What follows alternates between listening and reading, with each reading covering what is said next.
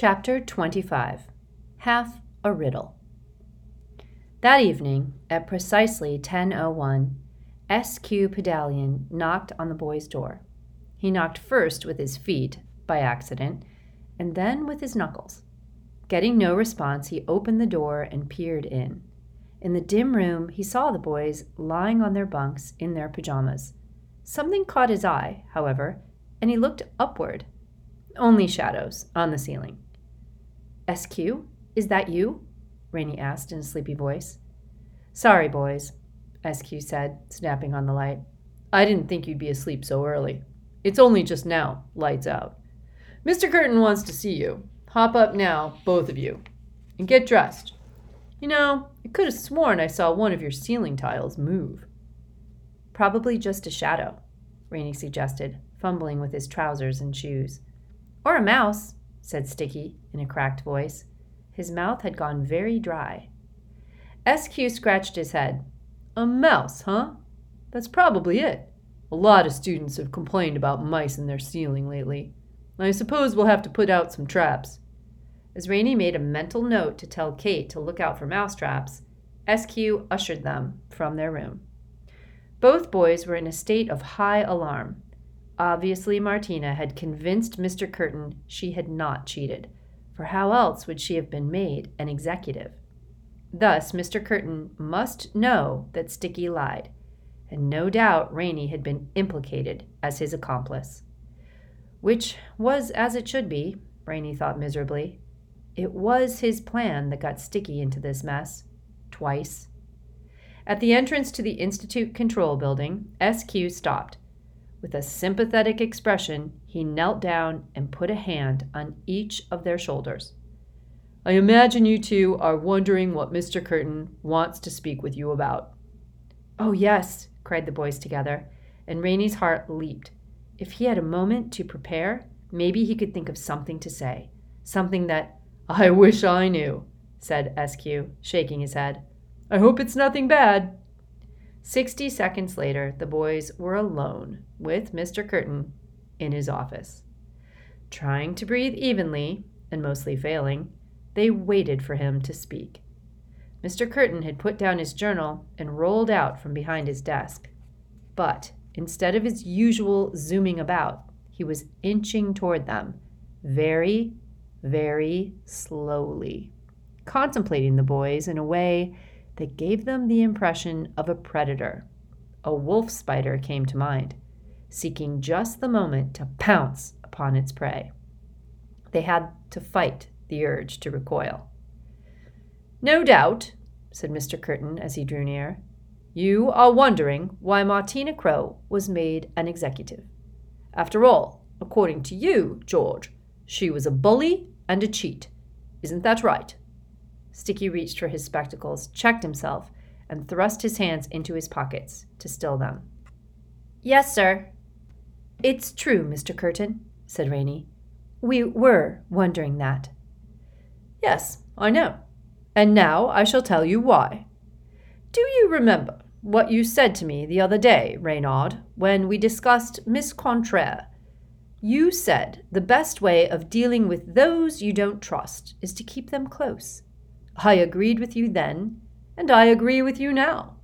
Of course, had Martina Crowe not been such an excellent candidate for executive, I would have sent her packing at once.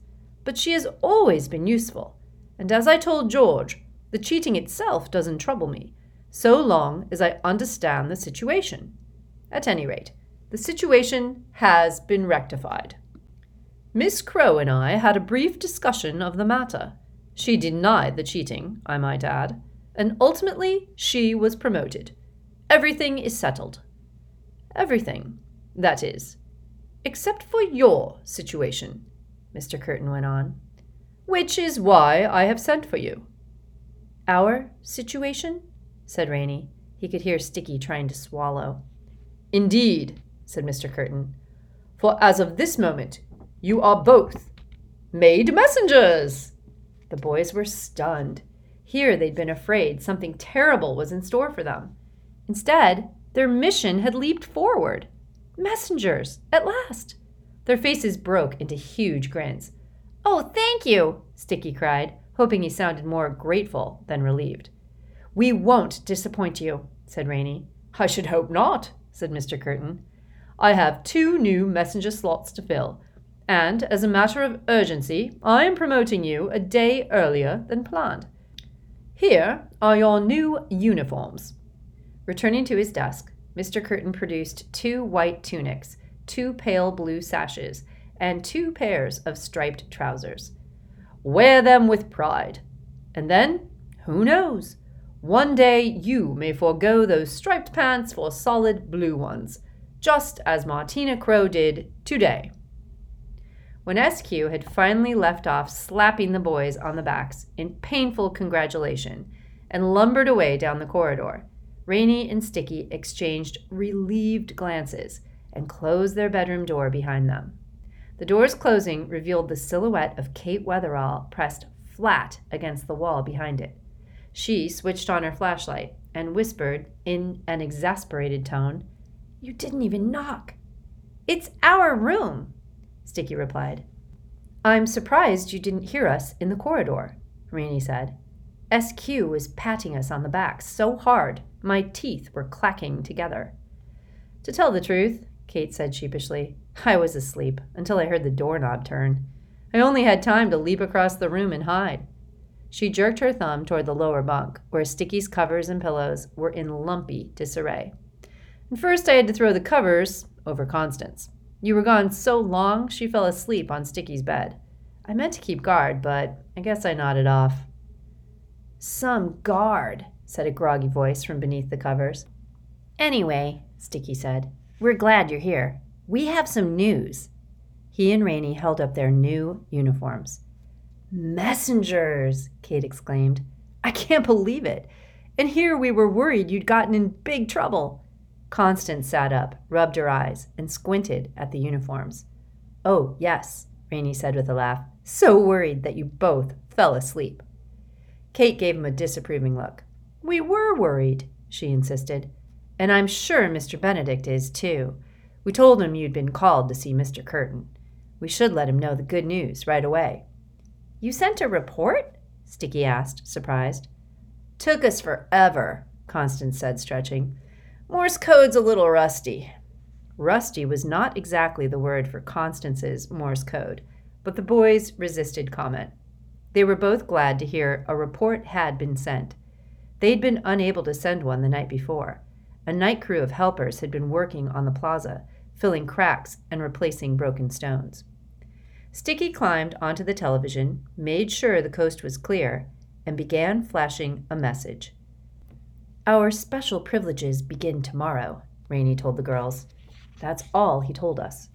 "Nervous?" Kate asked. "What do you think?" Reynie said. "I feel like I swallowed a beehive." "Here comes a response," Sticky said from the window. "Glad. Proud. Now pay attention." "Sounds like he's about to tell us something important," Reynie said. He went over and peered out the window with Sticky. Sure enough, the light in the woods continued flashing its coded message. "With open eyes, now you may find a place you must exit to enter.